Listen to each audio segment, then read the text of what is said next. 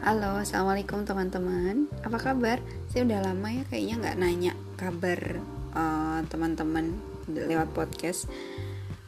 Masih menetapkan protokol kesehatan kan? Karena selama ini akhir-akhir ini saya agak kerasanya kalau kayak orang tuh jadi mulai abai, jadi mulai malas cuci tangan gitu. Karena memang secara normal kalau tidak diniatin, kalau tidak diberi tekad yang kuat untuk menjaga kebersihan memang males, apalagi bagi orang-orang yang seperti saya males banget kalau sampai tangan tuh kering, apalagi kalau warna kulitnya sudah coklat atau sawo matang gitu. Kalau kering kan tambah kayak wah ini tangan apa-apa gitu saking keringnya. Tapi memang kemarin sempat ada berita bahwa tahun depan bulan Januari teman-teman yang sekolah kembali ke sekolah, teman-teman yang mahasiswa kembali ke kampus. Jadi saya juga sangat menunggu momen itu. Semoga itu bisa terrealisasi. Salah satunya adalah dengan kita tetap berjuang untuk melawan corona ini dengan cara ya tadi menjaga kebersihan, terus imunitasnya ditingkatkan. Jadi teman-teman kalau lapar makan aja, kalau menurut saya sih, maksudnya polanya tetap diatur, tetap sehat, dalam arti tidak kemudian apapun dimakan, tapi selama memang lapar ya makan gitu, tidak harus membatasi, karena salah satu nutrisi yang diperoleh oleh tubuh adalah dari makan gitu. Oke, nah kali ini teman-teman kita akan bahas materi baru kaitannya dengan linguistik. Kalau sebelumnya saya pernah bahas mengenai mikrolinguistik, kali ini kita bahas makronya. Linguistik makro linguistik. Maka kalau mikro cakupannya lebih sempit, cakupannya lebih internal. Maka kalau makro kita bicara lebih luas. Kita bicara kaitannya dengan hal-hal yang memang ada kaitannya dengan linguistik tapi dikaitkan dengan keilmuan lain. Makanya makrolinguistik ini didefinisikan dengan keilmuan linguistik yang lebih luas, interdisipliner. Jadi ada perkawinan antara hal di luar bahasa dengan unsur-unsur dalam bahasa. Dalam arti bahwa pembelajaran dalam atau keilmuan yang dipelajari dalam makrolinguistik ini tidak sebatas mempelajari bahasanya, tapi membahas sesuatu di luar itu. Misalnya penggunanya siapa, budayanya apa, usianya berapa, termasuk konteksnya apa, etnisnya apa, kondisi psikologisnya seperti apa. Maka nanti akan kita bahas satu persatu kaitannya dengan makro ini, diantaranya sosiolinguistik, kemudian etnolinguistik sebagai bagian kecil dari sosiolinguistik, kemudian pragmatik dan psikolinguistik. Oke, jangan kemana-mana, setelah ini kita bahas satu persatu ya.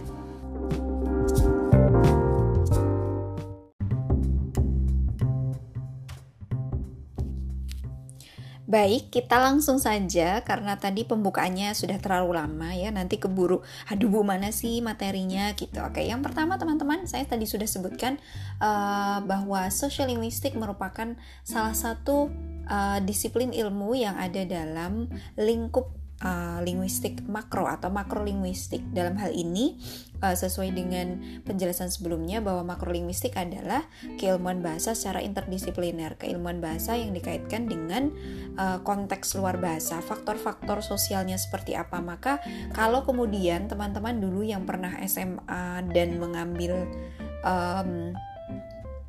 jurusan IPS seperti saya, nah dulu pasti mendapat salah satu mata pelajaran sosiologi. Nah dalam sosiologi teman-teman pernah mempelajari mengenai norma, kemudian mengenai interaksi sosial, mengenai konflik, mengenai akulturasi dan sebagainya. Maka di dalam makrolinguistik ini kemudian ilmu sosiologi itu dikawinkan dengan linguistik sehingga menghasilkan keilmuan baru yang kemudian tidak hanya membahas kaitannya dengan masyarakat, tidak hanya membahas mengenai norma, tidak hanya membahas mengenai interaksi sosial, tapi kemudian keilmuan topik-topik yang ada dalam sosiologi itu kemudian dikaitkan dengan penggunaan bahasa dalam masyarakat. Seperti apa sih norma berbahasa dalam masyarakat, seperti apa sih interaksi sosial yang dikaitkan dengan norma dalam masyarakat, sehingga lahirlah satu disiplin ilmu yang bernama sosiolinguistik. Jadi sosiolinguistik ini merupakan satu cabang ilmu linguistik makro yang kemudian di dalamnya membahas mengenai bahasa dalam masyarakat, termasuk juga fenomena masyarakat untuk menjelaskan fenomena bahasa. Misalnya di dalam sosiolinguistik itu kita bicara sesuatu yang sangat dekat dengan kehidupan sehari-hari kita. Makanya saya sangat senang belajar dan mengajar satu mata kuliah ini, satu keilmuan ini, karena memang fenomena yang bisa dicontohkan dalam teori-teorinya itu adalah fenomena yang sangat dekat dengan kita. Misalnya penggunaan bahasa antara laki-laki dan perempuan, penggunaan bahasa antara kepada orang yang kita sudah kenal dekat dengan orang yang bahkan kita belum pernah ketemu sebelumnya, atau misalnya membahas mengenai bahasa yang diproduksi oleh orang-orang dengan status sosial tertentu. Dalam arti status sosial ini pendidikannya, kemudian strata sosial dalam masyarakat, apakah dia termasuk masyarakat menengah ke atas atau menengah ke bawah, termasuk juga misalnya membahas mengenai fenomena bahasa antara orang atau penutur dengan usia yang berbeda. Dan itu banyak sekali penelitiannya. Kalau teman-teman bisa cari nanti, misalnya penelitian yang paling banyak diacu adalah penelitian William Labov. Labov ini mungkin di topik awal-awal sosiolinguistik saya pernah bicara mengenai ini, teman-teman bisa cek lagi di kelas-kelas sebelumnya. Nah, sedikit saya bahas. Labov ini salah satu peneliti atau ahli sosiolinguistik. Jadi seorang sosiolinguis yang fokus penelitiannya sebagian besar adalah meneliti pengaruh strata sosial dalam masyarakat terhadap bentuk bahasa yang diproduksi. Dalam arti dia salah satunya yang paling terkenal adalah meneliti mengenai variabel R.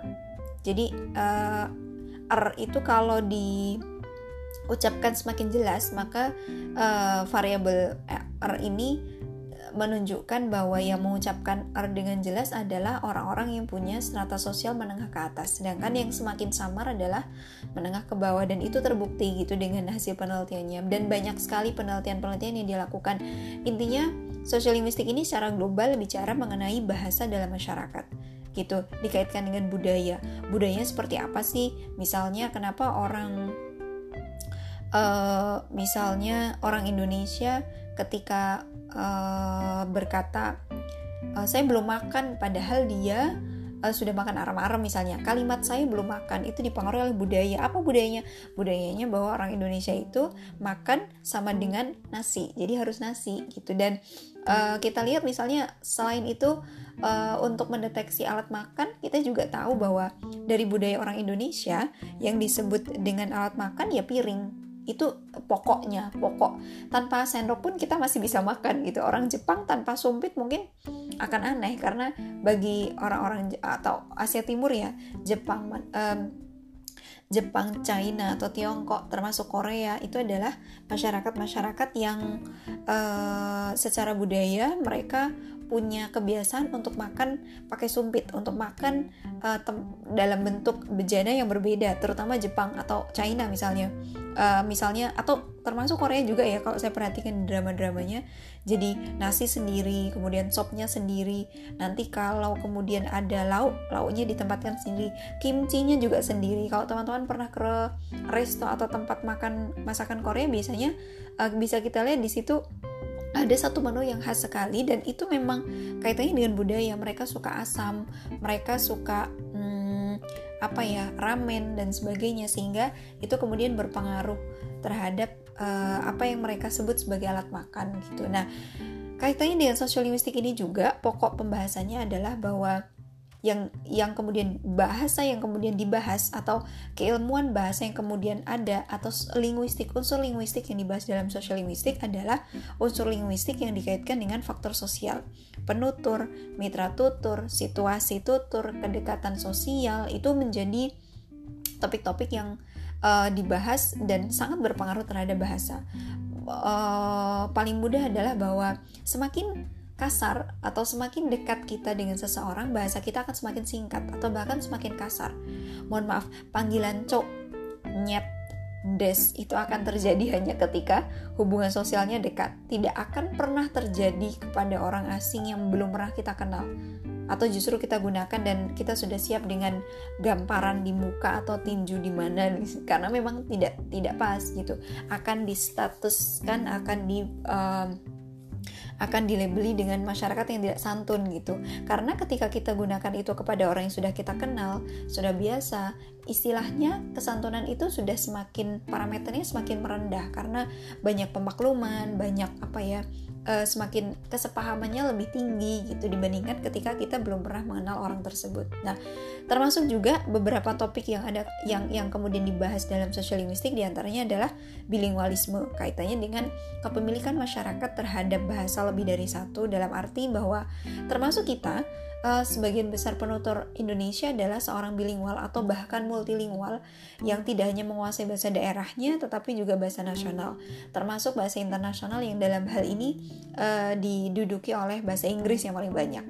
Ada juga bahasa yang belajar bahasa lain ya, bahasa Mandarin, bahasa Arab, bahasa Jepang, bahasa Perancis misalnya, Jerman, Korea misalnya, itu semua dipelajari bergantung kepada kebutuhan masyarakatnya. Dalam arti intinya adalah bahwa salah satu topik social linguistik ini adalah ketika kemudian kita kaitkan dengan kondisi masyarakat, sebenarnya kita tidak hanya butuh satu bentuk ragam bahasa, tidak hanya butuh satu jenis bahasa, tapi lebih dari itu. Misalnya mungkin di lingkungan orang Jawa kita akan butuh bahasa Jawa, tapi di luar itu misalnya kita harus ke Jakarta, kita harus ke Bandung, bahasa Jawa kemungkinan besar tidak akan bisa terpakai kepada orang-orang yang tidak bisa berbahasa Jawa karena bahasa daerahnya beda, sehingga kita butuh bahasa lain, misalnya bahasa Indonesia.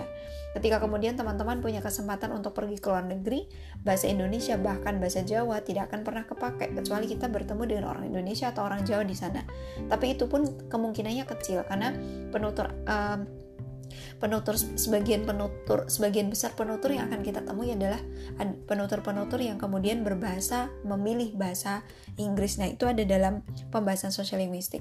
Lalu yang kemudian termasuk dibahas adalah variasi bahasa, bahwa dalam masyarakat bilingual tadi yang kemudian kita tahu kita tidak akan menemukan situasi yang yang sama dalam satu hari bahkan, atau dalam 1 jam mungkin ketika misalnya saya di kantor, di kampus, situasi tutur yang saya temui, orang-orang yang saya temui untuk berbicara tidak akan pernah sama, pasti akan berbeda. Sehingga kita butuh variasi bahasa yang lebih dari satu gitu, ragam bahasa yang tidak hanya 2 tapi mungkin 4, 5 sampai 10 misalnya. Dan itu kemudian kita punya kewajiban untuk memilih sebenarnya ragam mana yang cocok, sebenarnya ragam atau bahasa mana yang sesuai. Sehingga ketika kemudian kita berkomunikasi, kita tidak hanya menyampaikan informasi dan diterima informasinya, tapi juga bahwa apa yang kita ujarkan adalah bahasa yang tepat sehingga informasinya tidak hanya diterima begitu saja, tapi manner kita atau cara kita berbahasa pun bisa berterima gitu. Karena ketika berkomunikasi kita tidak hanya menyampaikan informasi tetapi juga kita harus menjunjung tinggi aturan yang digunakan dalam sebuah masyarakat bahasa. Dalam arti aturan sopan santunnya, aturan pantas tidaknya, aturan tidak tertulis, norma-norma yang tidak tertulis itu yang kemudian perlu juga kita perhatikan. Makanya dalam pembahasan mengenai budaya dan bahasa pada kelas sebelumnya, kalau teman-teman memang ingin menyimak, yang kemudian saya tekankan adalah bahwa ketika teman-teman ingin mempelajari sebuah bahasa, sebaiknya memang tidak hanya bicara kaitannya dengan grammarnya seperti apa, kosakatanya seperti apa, bagaimana cara membuat kalimat. Tapi yang lebih tidak kalah penting adalah teman-teman harus tahu budaya pemilik bahasa tersebut. Jadi kita tidak hanya bisa mengujarkan atau menyusun kalimat dalam bahasa itu, tapi juga kita bisa gunakan atau bisa tahu caranya gimana sih supaya bisa bahasa itu digunakan dengan berterima oleh masyarakat penutur aslinya.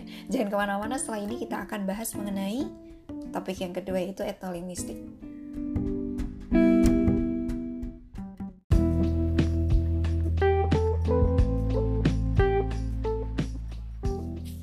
Oke, nah etnolinguistik selanjutnya setelah sosiolinguistik sebenarnya merupakan bagian kecil dari sosiolinguistik, teman-teman, karena etnik itu bagian dari masyarakat. Nah, yang lebih kemudian menjadi khusus dalam pembahasan etnolinguistik ini adalah lebih ke kearifan lokalnya, lebih ke misalnya mitos-mitos yang ada dalam masyarakat, kemudian aturan norma-norma secara kultur yang melekat pada satu etnik tertentu, sehingga itu menjadi ciri khas bagi etnik tersebut tidak hanya secara etnologi tetapi secara linguistik juga. Intinya etnolinguistik ini lahir dari perkawinan antara keilmuan etnologi yang membahas mengenai mungkin aturan atau norma dalam suatu etnik tertentu,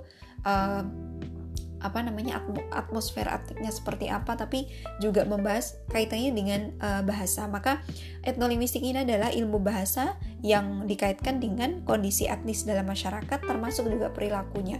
Dalam arti misalnya orang Jawa, misalnya etnis Jawa itu salah satunya ya, mungkin Sunda dan suku lain saya yakin punya. Misalnya orang Sunda bilang orailo, cah wedok lungguh ning ngarep lawang ki orailo. Anak perempuan duduk di depan pintu itu tidak elok, tidak pantas. Kemudian dikaitkan nanti nggak datang jodohnya, atau misalnya makanya dihabiskan nanti ayamnya mati. Kemudian misalnya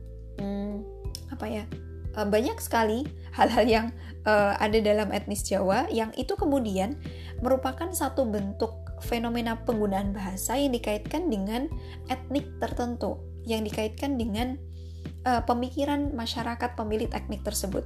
Apa sih pemikirannya? Karena begini teman-teman, secara tidak sadar atau secara langsung maupun tidak langsung, kita tahu bahwa orang Indonesia, termasuk orang Jawa, adalah orang-orang atau masyarakat yang lebih mengedepankan sesuatu yang berbau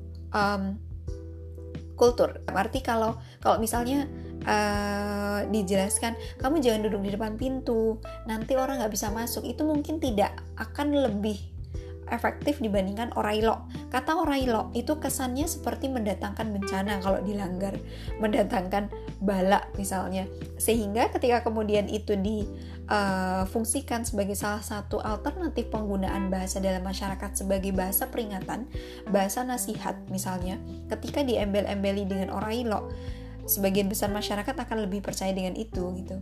Salah satu contohnya adalah dulu pernah ada satu cerita,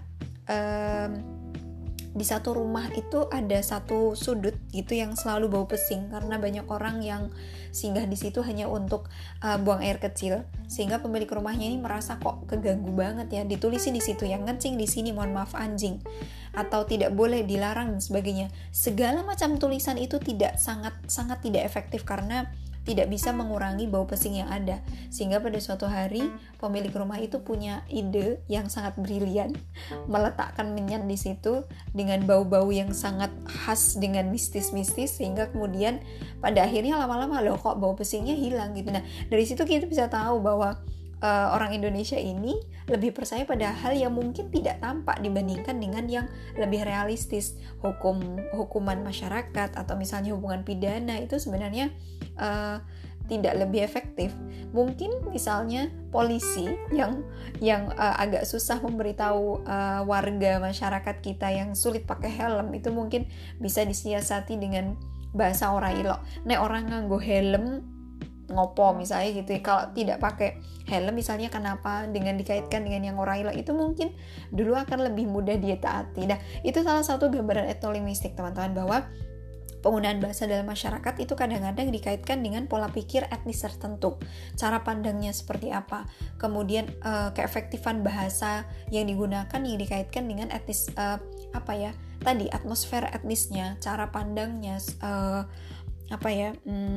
pola pikirnya dan sebagainya gitu. Jadi termasuk juga dalam etnolinguistik ini kita bicara mengenai bahasa sebagai penanda etnik tertentu, kemudian strategi komunikasinya seperti apa, kemudian termasuk tadi ya bahasa dan dikaitkan dengan kepercayaan masyarakatnya, bahwa ketika kemudian pohon beringin itu kalau dilihat kebermanfaatannya, kayunya tidak terlalu bagus untuk bangunan, kemudian buahnya juga tidak bisa dimakan, kan kecil-kecil ya. Tapi ada satu hal yang jadi kelebihan dia adalah dia besar, kemudian akarnya kuat, kemudian rindang, dan itu bisa menyerap oksigen serta air lebih banyak dibandingkan pohon lain, sehingga kemudian supaya pohon ini tetap bertahan karena kebermanfaatannya tadi kurang tapi tetap bisa bertahan adalah dihembuskan. Pohon beringin itu berpenghuni, pohon beringin itu ada simbahnya misalnya, itu yang kemudian dibangun secara kearifan lokal sehingga pohon beringin bisa tetap berdiri kokoh gitu tanpa khawatir untuk diganggu keberadaannya, karena tadi masyarakat lebih percaya pada sesuatu yang lebih kultural gitu, lebih masuk ke hal yang kadang-kadang kalau dilogiskan kok jauh ya gitu, kok nggak masuk akal misalnya seperti itu. Nah, itu hal-hal yang kemudian perlu kita perhatikan, sebenarnya sesuatu yang menarik untuk kemudian ternyata dari pola pikir semacam itu lahirlah bahasa-bahasa seperti tadi, ada penunggunya, kemudian orailo, kemudian kalau di Sunda ada pamali misalnya dan sebagainya. Maka bentuk-bentuk bahasa itu salah satunya dipengaruhi oleh atau etnis tertentu yang kemudian bisa kita pelajari dalam etnolinguistik. Nah, setelah ini kita akan bahas 2 lagi, yaitu psikolinguistik dan pragmatik. Oke, jangan kemana-mana, tetap di Kelas Burau.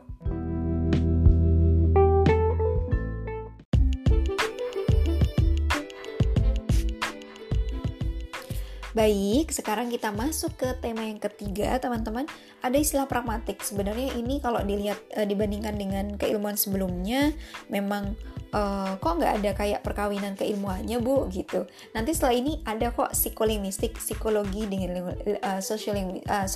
linguistik menjadi psikolinguistik. Tapi sebelumnya kita bahas dulu pragmatik. Nah, pragmatik ini, teman-teman, lebih mengedepankan penggunaan bahasa secara langsung yang dikaitkan dengan konteksnya, bahwa bahasa ketika digunakan dalam masyarakat tidak akan pernah lepas dari konteks.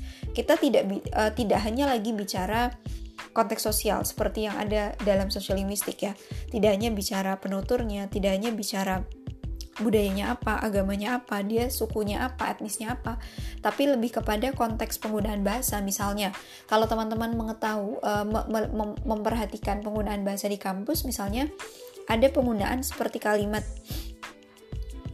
parkir dosen, parkir mahasiswa, itu kalau kemudian digunakan tanpa adanya konteks, bahasa tersebut bisa menimbulkan kesalahpahaman. Oh, berarti yang parkir dosennya dong. Oh, berarti yang parkir mahasiswanya gitu.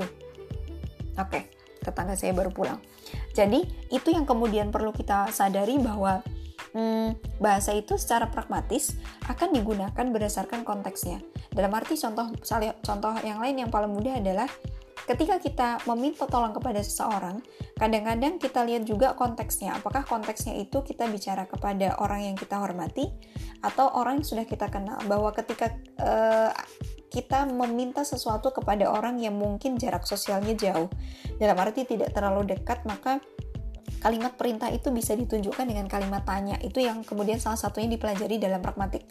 Nanti teman-teman, mungkin kalau yang menjadi mahasiswa saya akan belajar ini pada semester 5 gitu. Nanti pragmatik ini akan bicara kaitannya dengan bahwa suatu kalimat kalimat tanya itu tidak selalu digunakan untuk bertanya. Misalnya bisa buka pintunya, itu sebenarnya kalimat tanya yang sekaligus merupakan bukan hanya ujaran tapi juga perintah. Jadi ada istilah tidak tutur. Jadi tindakan yang dilakukan melalui sebuah tuturan gitu.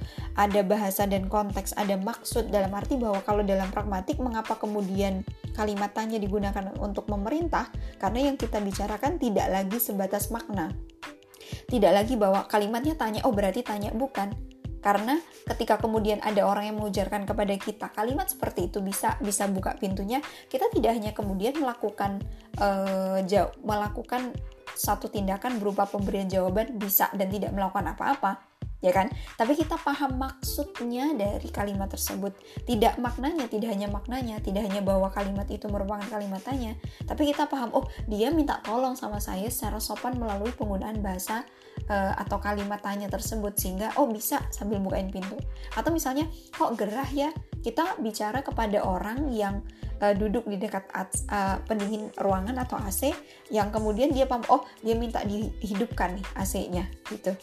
Jadi termasuk juga misalnya teman-teman yang kos, lalu ada teman laki-laki main, kok pukul 11 itu belum pulang, ibu kos akan bilang, mas sudah jam 11 loh ini. Itu tidak akan kemudian dimaknai hanya sebatas informasi. Oh oke, Bu, saya juga tahu kok sudah jam 11, tidak seperti itu. Tapi orang tersebut pada orang tersebut akan paham, oh ini loh maksudnya saya harus pulang segera karena memang jam batas jam kunjung adalah pukul 9 misalnya. Itu kan sudah melewati batas waktu gitu. Dan yang kemudian kita harus pahami adalah orang-orang yang memang sudah paham secara kontekstual penggunaan bahasa ini tidak akan memaknai atau tidak akan sulit untuk memahami satu maksud kalimat kaitannya dengan penggunaannya dalam masyarakat. Dalam arti bahwa secara pragmatis mereka akan paham maksudnya seperti apa. Tidak hanya pada tataran makna tapi sudah pada tataran maksud. Nah, kaitannya penggunaan bahasa berbicara kaitannya dengan maksud ini, kemudian teman-teman nanti akan pelajari dalam pragmatik. Intinya dalam pragmatik adalah dalam pragmatik kita akan tahu bahwa inti dari penggunaan bahasa dalam masyarakat pasti dikaitkan dengan sebuah konteks. Ketika kita bicara bisa buka pintunya, itu adalah konteks, misalnya hubungan yang tidak terlalu dekat, ada orang yang kita ajak bicara, orang yang ajak bicara itu dekat dengan pintu, orang yang kita ajak bicara itu tahu bahwa itu pintu dan sebagainya gitu. Termasuk nanti kita bicara kaitannya dengan deeksis, bahwa termasuk juga implikatur. Nah, nanti teman-teman akan pelajari lebih jauh pada pembelajaran pragmatik. Oke, setelah ini kita bahas mengenai psikolinguistik. Lalu jika memang kemudian nanti teman-teman akan misalnya mengambil salah satu mata kuliah ini, minimal teman-teman sudah tahu bentuknya seperti apa sih yang akan kita peroleh. Oke, nanti setelah ini kita bahas psikolinguistik ya. Jangan kemana-mana.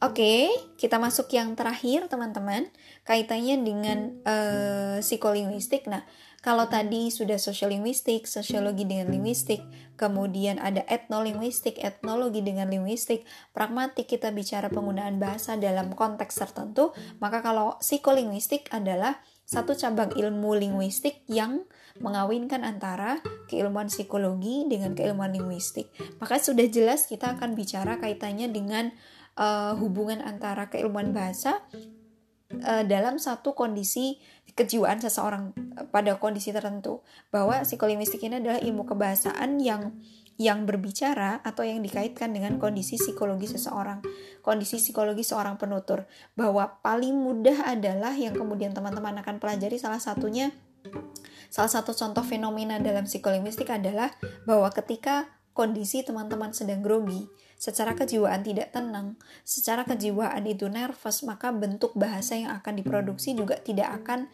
sesempurna orang-orang yang tenang, orang-orang yang tidak grogi, orang-orang yang berpikir bahwa oh saya bisa kok maju ke depan untuk presentasi misalnya. Kenapa? Bahwa dalam psikolinguistik ini teman-teman juga akan belajar kaitannya dengan proses berpikir seseorang, fungsi otak manusia terhadap kemampuan berbahasa.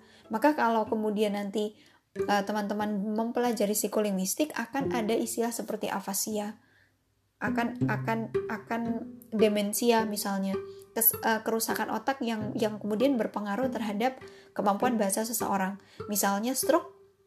Nah, kalau stroke yang lumpuh adalah sebelah kanan, biasanya tidak bisa berbahasa dengan baik. Kenapa? Karena fungsi otak berbahasa ada di sebelah kiri. Begitu juga sebaliknya, misalnya yang lumpuh itu adalah sebelah kiri, maka yang otak yang lumpuh adalah sebelah kanan. Jadi memang silang gitu. Nah, itu teman-teman akan pelajari lebih jauh dalam psikolinguistik. Termasuk juga dalam psikolinguistik itu dibahas salah satu pembahasannya adalah pemerolehan bahasa pada anak. Misalnya pada kondisi tertentu psikologi anak itu ada, atau perkembangan otak seorang anak pada satu fase itu bisa menghasilkan bahasa yang seperti apa, babbling misalnya. Anak kecil itu mulai lahir yang bisa dia lakukan satu-satunya adalah yang pertama kali menangis,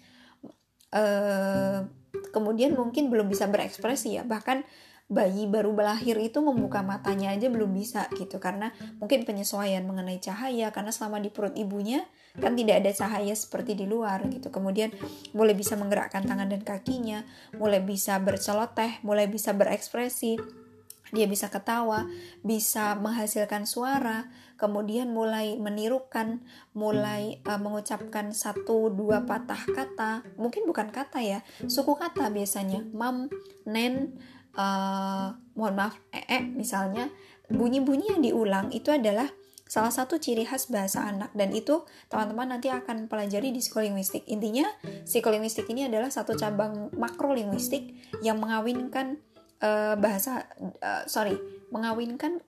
keilmuan psikologi, kondisi kejiwaan seseorang, termasuk fungsi otak yang kemudian dikaitkan dengan kemampuan bahasa, dikaitkan dengan pembelajaran bahasa, dikaitkan dengan pemproduksian bahasa pada satu fase atau satu kondisi psikologis seseorang. Jadi intinya dari keempat cabang ilmu linguistik ini, teman-teman akan paham bahwa dalam makrolinguistik, keilmuan bahasa ini tidak hanya berdiri sendiri, tidak hanya kemudian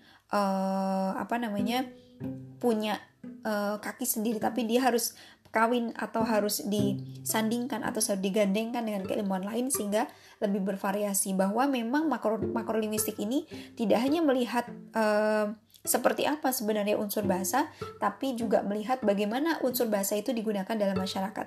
Bagaimana unsur bahasa itu kemudian tampak sebagai satu fenomena yang ada dalam masyarakat, yang berdampingan dengan kita gitu. Bahwa untuk mempelajari makro ini tentunya kita belajar dulu mengenai linguistik teoretisnya, fonologinya, kemudian morfologinya, sintaksisnya, serta tidak lupa adalah semantik. Gitu, teman-teman, sekian untuk kelas kali ini. Semoga bisa memberikan ilmu yang baru, terutama bisa dipahami dengan baik ya, dan minimal teman-teman punya pengalaman belajar baru.